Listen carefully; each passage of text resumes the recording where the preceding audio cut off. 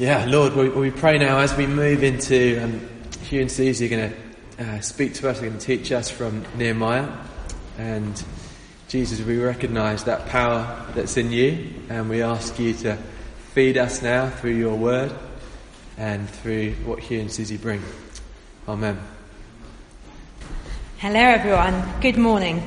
So I want to talk to you today, and just to start with, I'm going to ask pose two questions. Have you ever had something you felt God has asked you to do, maybe a plan, a purpose, something small, something big, but it hasn't happened? You haven't managed to get this off the starting blocks. Or have you ever started something, you're walking in your purpose, it's going really well, and then the attack comes, it gets too difficult, and for whatever reason, you give up and you stop. Now I know for me personally, I've experienced both those things before. I felt God asked me to do things and I haven't started, I haven't done it. And I've also felt that I've been walking in God's purpose in my life, but I've got discouraged and I've given up. Well, today we're looking at Nehemiah, who has a different story to mine. He's someone who heard God's purpose, he heard God's plan, and he got started. He gathered a team around him and he started rebuilding the walls of Jerusalem. And when things got tough, he didn't give up. He kept going and he persevered on. And that's what we're looking at today. We've got so much to learn from Nehemiah and his story. So if you don't know me, I'm Susie. I'm married to Hugh. He's going to be talking after me. It's lovely to be in Hope, actually. It's quite emotional to be back here. And as I stand here, I'm trying to imagine your lovely faces smiling back at me, not the slightly bizarre experience of talking into the iPhone camera. But today I'm going to talk about 3 S's to moving in your purpose. So Alice should be proud. 3 S's. So the first is to seek your purpose. And really, this is what Alice talked about last week. So if you haven't heard her talk already, I really encourage you to listen to it. If you've heard it already, listen again. Because knowing your purpose, knowing what God's asked you to do is the most important thing in our lives so that we can move into it.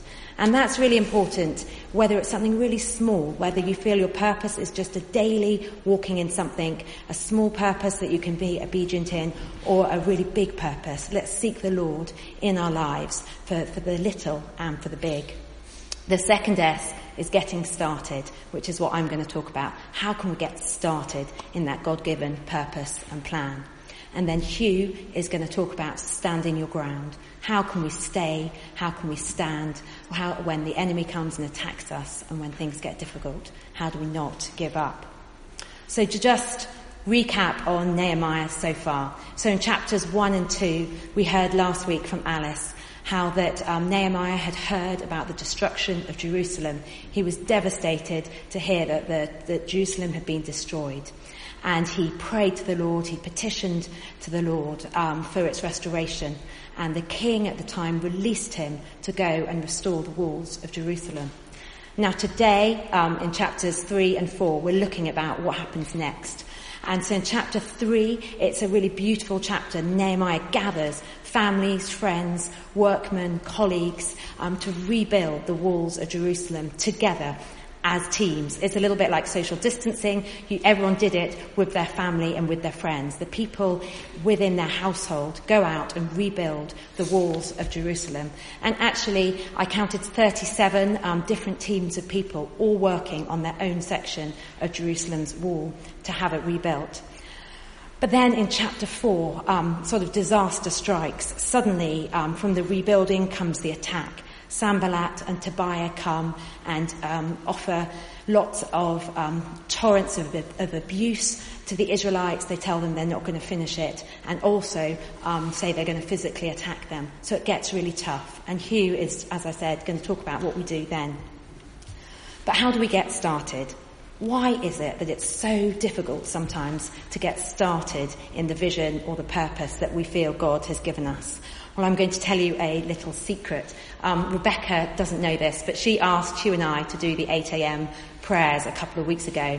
Hugh and I were quite busy at the time. We were just getting our heads around homeschooling. We're working. And so we said yes, but we procrastinated. We hadn't thought about our talk. And the night before we were due to WhatsApp it over, we'd planned to prepare it then, but we had a massive argument. We weren't speaking. So at 9:30, the evening before the talk was due, Hugh and I weren't speaking to each other. And the only reason we were talking was to discuss, I'm sorry, this is really bad, the excuse we could give for not having done this talk. But actually in that moment, Hugh then said, "Come on, Susie, let's pull ourselves together." He said sorry, and I said sorry. He said, "Let's pray. Come on, let's get started. We can do this." So we went downstairs, we prayed, and we felt God say, "Talk about a season in your life," which was 15 years ago, when I'd been really ill. I'd almost died of a lung condition. And in that time, God had been really, really faithful. And so in getting started, in doing that talk, it actually brought restoration. You'll be pleased to know peace was restored in the Davies household, and we were really encouraged by remembering what God had done for us in years gone by. So to get started, sometimes we need to overcome our own sin. I had to overcome my sin that day to be able to give that little talk. But also we might have to overcome strongholds of fear, of feeling we're not good enough, of insignificance. There might be busyness or distraction in our lives so that we can't focus on the purpose and the plan that God has for you. And sometimes it's just that we're so busy because we feel like God's given us so many things to do that we miss the one thing He's really asked us. Sometimes we need to focus on that one purpose in our life that God has for us. Just thinking of Luke 14 in the parable of the banquet, where many people are invited to this amazing banquet but give excuses as to why they can't come. One person has bought a field, another has bought a cow, someone else has just got married. They all say they're too busy to come to the banquet. And how often today are we still distracted by those same three things? Work, material possessions, and relationships can stop us walking in our purpose. And there may be less obvious distractions at the moment because it feels like most of our day-to-day life has been stripped away, or you might feel busier than ever if you're being distracted by children at home and trying to homeschool. But whatever season you're in, actually now is an amazing time to seek the Lord, to really pursue your purpose in Him. Let's not let the coronavirus, let's not let social distancing stop us pursuing our purpose and the God-given calling we have today. But to start well, what are the two most important things when we start that are so important to walking in your purpose? Well, the key foundation is obedience. To get started, we need to walk in obedience to whatever God is calling us to do. And it's often obedience in the small day-to-day things that lead to obedience in the bigger picture as well. Now, Nehemiah's story is made possible not just by his obedience, but by the obedience of all the families and friends of the Israelites, of the teams, responding to their calling and working together to rebuild the wall. Everyone has an important role to play. So walking in our purpose starts with obedience. And often when we start walking in obedience, we don't know what God's bigger picture always is. Sometimes it's about being obedient in the small things and seeking Him. And as we seek the Lord for His purpose in our life, and as we walk in obedience, then the bigger picture and why He's asked us to do things can be revealed. I joined Hope 22 years ago, and when I first came here, I asked the Lord, what did He want me to do? How could I serve? And he asked me to babysit. So I spent my first couple of years in Hope babysitting for different families. But one family really stood out. That was Silas and Annie. At the time, they had small children, and I often came and babysat for them. And it was a lovely time. I got to be part of their family. But also it meant I got to know Silas and Annie, who were pastors of the church at the time. And I learned so much from them and how they did life, and they've been such a significant part of my life over the last 22 years, and I never would have known that when I first turned up as a student to babysat. Silas gave our wedding speech, our wedding talk in the church. Annie was actually my birthing partner when my second daughter was born, and then we went on to be elders with them for 6 years at Hope. They have had such an important role in my life. And that started with just that simple act of babysitting. Now, obviously, the elephant in the room at the moment is that we are in the middle of a global pandemic. We've been told to stay at home. Many projects, visions, plans have literally been stopped dead in the tracks. It's really hard to feel like we can walk in our purpose. But I really challenge you and just encourage you today to think about every day, what can we do to serve the kingdom? And as a family, we've been trying to have just a daily act of kindness or blessing to our neighbours, and that's given us real joy and purpose and creativity in this time to think, what can we do for people around us or people further afield to make their day? And the kids have come up with some great ideas, and it's been really exciting. Now, Chris mentioned Simon Gilbo earlier, and I heard him speak again, and he, in Hope last year, but also before, and he talks about his story, that in his 20s, he was seeking the Lord for his purpose. And he said, I'll go anywhere and do anything as long as you show me. I'll go anywhere and do anything as long as you show me. And the next day he had a really clear calling to go and serve in Burundi, which was one of the most dangerous countries in the world at the time. And he has had the most amazing ministry in Burundi, bringing the gospel of Jesus and practical help to many people, and it's ongoing now. And that started with that posture of obedience, that heart attitude of I'll go anywhere and do anything as long as you show me. On a much smaller scale, I was in the school playground, it was probably 3 or 4 years ago now, and I overheard a mum who I'd heard had become a Christian telling a huge group of friends that she'd just found Jesus. And I was like, wow, who is this lady? She was saying, I found Jesus, I've become a Christian. But she said, I'm not going to really read the Bible because I don't understand it. Reading the Bible is for priests. She'd come from a Catholic background, but I'm so excited to become a Christian.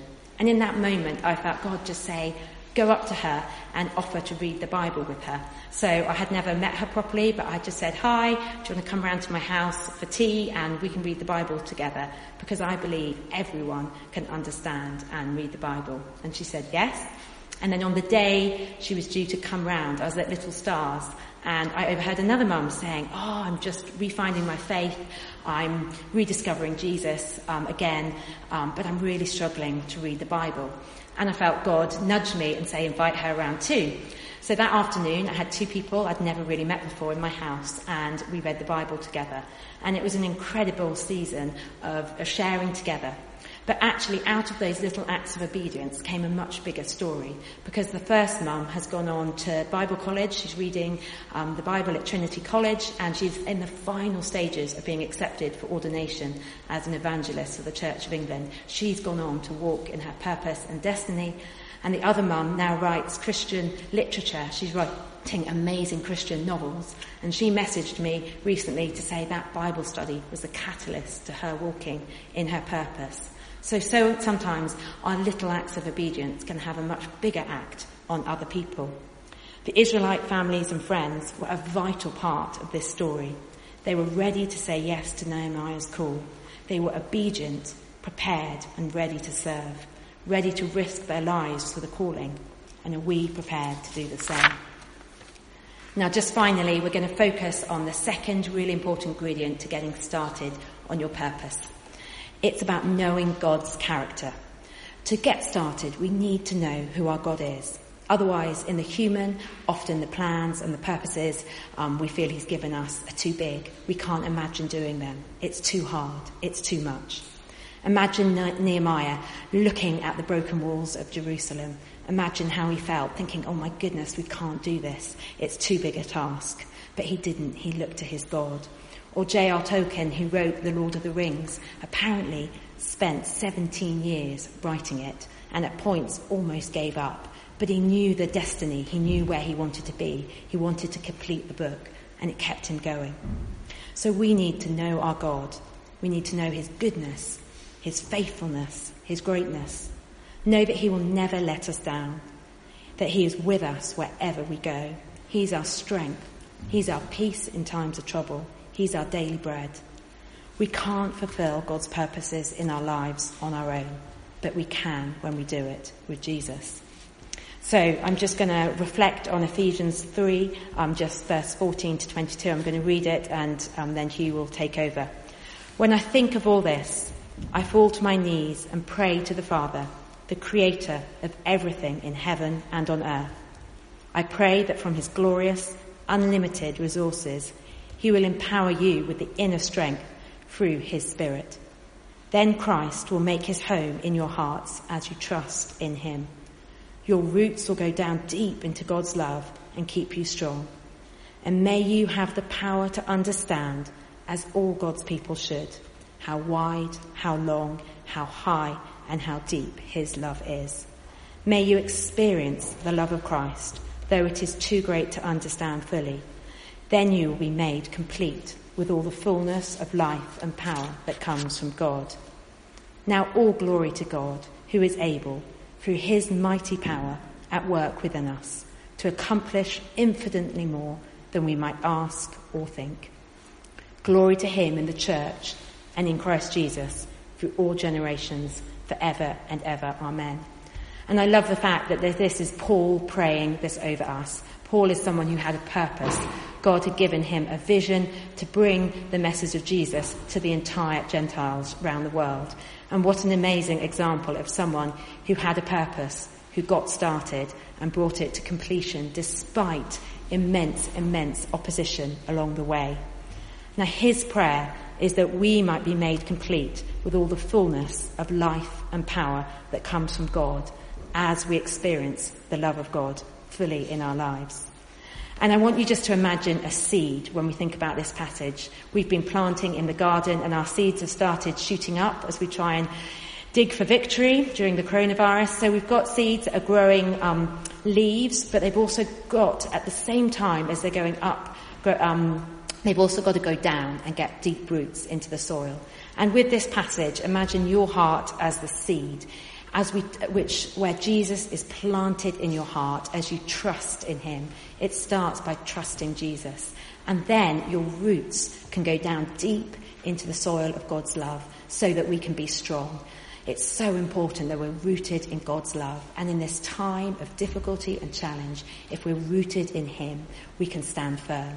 But at the same time as our roots go down, we need to be shooting upwards. The plant needs to have leaves so it can photosynthesize and get energy. And our plant needs to go upwards so that it can know the immeasurable power and greatness and resources available to us as we believe in Jesus. And as we do those two things together, then we can walk in our purpose. As we're rooted in God's love and as we know his greatness and power, then we can go on to do immeasurably more than we could ask or imagine.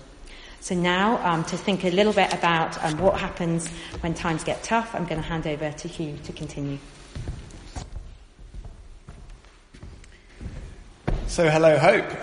Yes, it's so good. I just want to reiterate, it's so great to be standing in this building, although it's almost empty. But I'm trying to imagine you all in there, so that's my challenge. So I'm going to be talking about standing. So we're in a place now where we've heard the call of God. And for some of us, this call, this hearing of God's voice, it may be the first time that we've heard it. It may be that on Wednesday this is the first time you've heard your original design, which is the words as we invite others to listen for us of the way God has made us to be. For others, it may feel that you've been at the coalface of hearing the visions of God for yourself and for your families for many years. You may have been a Christian for decades, and you're still pressing in. But I think what's inevitable at some stage of our Christian journey, of our walk, whether it's at the beginning, in the middle, or near the end, is attack. And the thing that struck me as I read these chapters again of Nehemiah and reading about the vicious attacks of Sanballat in Nehemiah 4 was that there were two phases to his anger. The first phase was the sort of, who do you think you are? Who are you to think you can even do this, to even think you can imagine that you could do this? It was sort of like a mental and psychological attack. It was a belittling of the people of God to say that you can't even begin. And then secondly, he became even more angry. Probably a little bit of fear crept into his mind, but he became more angry as he saw them beginning to build, and it got to about halfway up, and he became incredibly angry and thought, I must stop this. How dare they do this thing that I neither believe in and that I absolutely hate? It became like a physical attack, and he actually threatened that he would tear down what they'd started, that he would actually physically attack them. And for me, reading this again, the key thing was to recognize what was going on here in the spiritual realm behind this sort of immediate attack. It's in the moment, but it's also in the longer term. If we believe in the purpose that God set in our hearts or within our community, if we believe it and it's set there in us, my experience and the testimony of Scripture is that at some point that will be attacked by the enemy. And we need to recognize the spiritual nature of this attack in the moment. Otherwise we'll become discouraged. We'll just see it there in front of us. We'll become discouraged. We'll become overwhelmed. And we won't necessarily turn back to God to pray. We won't necessarily seek the encouragement from our brothers and sisters that we need because we're just seeing it in the moment, if that makes sense. So what do we see Nehemiah doing? Firstly, after the mocking psychological discouragement, he turns to God and he prays. He literally deflects the mocking voice and he rebukes it. And then after he's done that, he moves straight back and he continues steadfastly in what he knows God's called him to do. And then secondly, when the threat seems to mount and it becomes more physical, more kind of endangering to himself and his team, he gathers everyone around him and he sets a guard. And I'll be mentioning that a bit later. And these examples, for me, they represent the basis of the attacks that we see our enemy, the devil, making against us.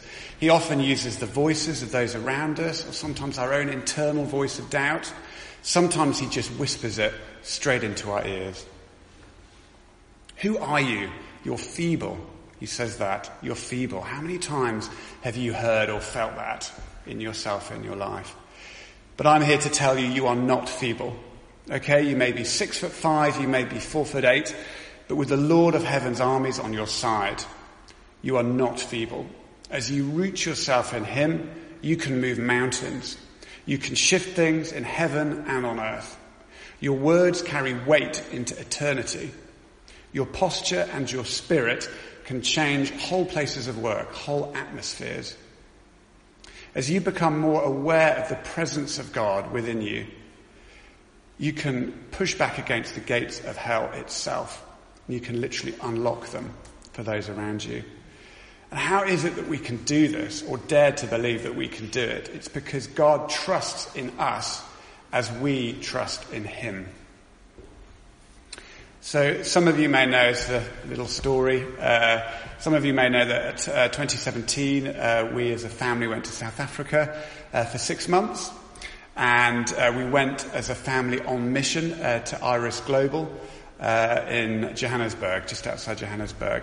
And it's probably fair to say the build-up to this probably went back at least 2 or 3 years of praying, of seeking God, of testing it with friends, wise counsel. But it's fair to say that we felt God had definitely called us to this. This is something that we were going to really plant ourselves in. And we went. And I won't bore you with all the intricacies of South African visas, of their child trafficking laws, but suffice to say, you have 2 3-month visas, and in the middle you have to do a visa run. And we did this. We went to Uganda, and we found ourselves back in Johannesburg Airport. It was about 2:00 in the morning. We were tired. The children were kind of hanging off our arms, and we stood in front of passport control. And the lady just looked at our visas, and so the other thing, to suffice to say, we'd messed up the timings in quite a big way. She took a look at our visas and said, yes, well, I can give you 7 days more in South Africa, and then you must return to the UK. And we just paused. We were like, what? This can't be. Our work is only halfway through. We haven't even got the medical caravan running. There are so many things. We've got 3 months ahead of us. Our house is rented out back in the UK. We would have nowhere to live. We'd be homeless as a family of 5. And we would just, for several minutes, we were just kind of frantically petitioning this lady of like, no. I know we might have got the timings wrong, but please, this can't be it. And not only that, but we'd brought Isabel's wrong birth certificate with her, so she started quoting child trafficking laws to us, and were we trafficking Isabel through South Africa, and it was a nightmare. And despite Isabel's sort of tactical sort of sobbing weep as she lay hanging on my arm, it was to no avail. She was not budging. And, you know, in that moment, our sort of silent prayers went up. They were desperate. They were like, Lord, what? Please help. But probably even more than that, my heart was saying, Lord, you were in this. You were in us in the planning. You were here in the testing. Where are you? What is this? There must be more going on behind this moment. It can't just be in this moment. We can't just give up. But we were within seconds, I think, of giving up, really, as we were sending those prayers out to try and see beyond and into the spiritual realm. And this lady came up behind us and she just whispered into our ears. She says, why don't you just speak to that man over there? He may be able to help you. And we hadn't seen this man working quietly in the corner, and he came up as we beckoned him over to ask for some help. And it turned out he was the head of Homeland Security for Johannesburg Airport. And he was trying to calm the situation down. He said to the lady behind the desk, just hang on. These guys are clearly a family. They're not trying to traffic these children. They're clearly a family here together to do something. Let me hear their story. So he really patiently, as we were sort of desperately recounting why we were here, heard our story of why we were here in South Africa, what we were here to do as a family, what we were trying to achieve. And he loved it. He really connected with what we were saying. I think he was quite moved, actually. And he says, I really want to encourage you guys. I'm going to give you the 90-day visa. Be blessed and go. And as we were sort of weeping and saying that he was an angel from heaven, although he didn't disappear, I think he lost a little bit of street cred with his team. But as we walked off, I could hear him trying to calm them down, just saying, look, I wanted to hear their story. I wanted to encourage them. They're here to do good. And for me, it was really not seeing in the moment that attack, because it wasn't the lady doing her job. She was quite right, actually. We had stuffed up the timings. It was trying to see beyond in the spiritual realms. Why are we being stopped here now? And God had said this. Let's return to that. So the final point really is about encouragement. It is so, so important to encourage one another. I often feel my efforts are incredibly feeble until I turn to him. And he has all the resources, all the purposes, all the strength. And we must encourage each other not to give up.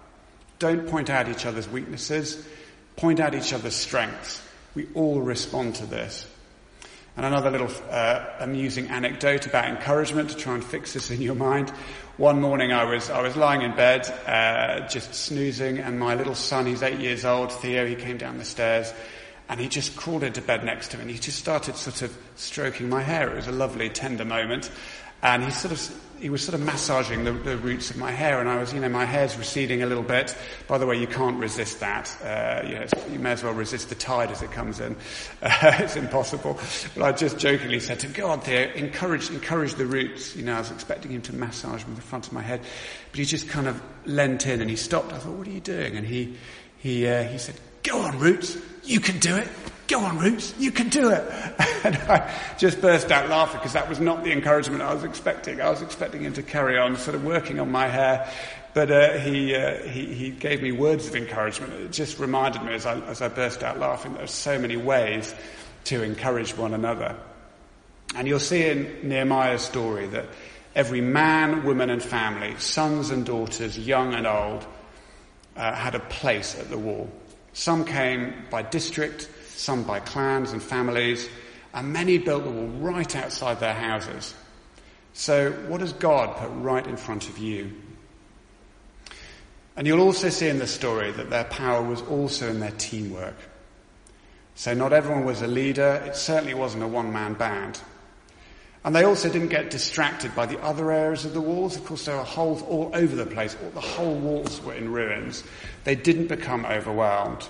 And just as Susie mentioned that when we face the initial challenge of getting started, the challenge to continue to stand, we need the same attitude. We need the same attitude of not giving up, of reaching out to him.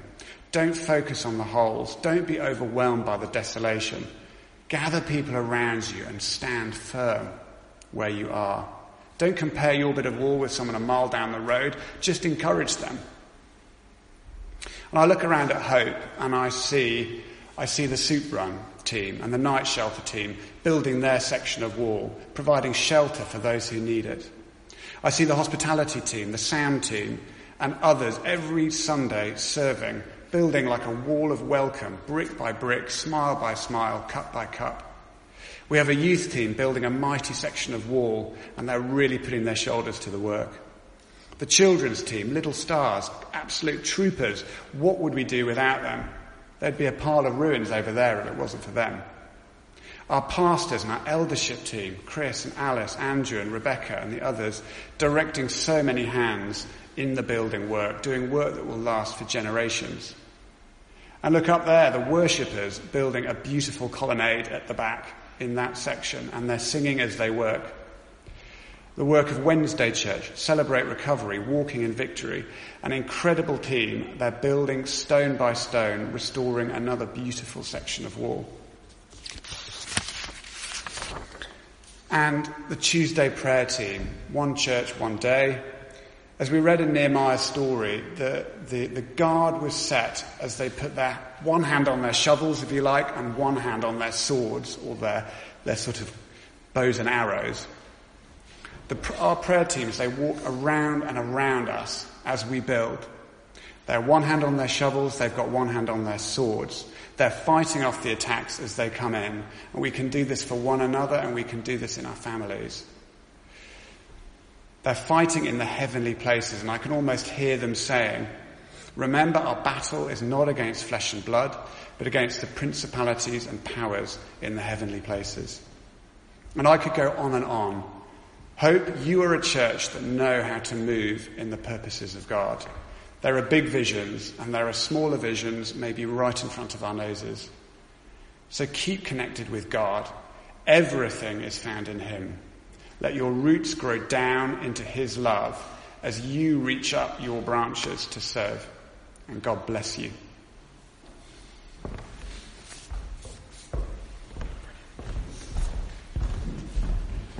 Thanks, Susie. Thanks, you. That was really, really rich, really encouraging.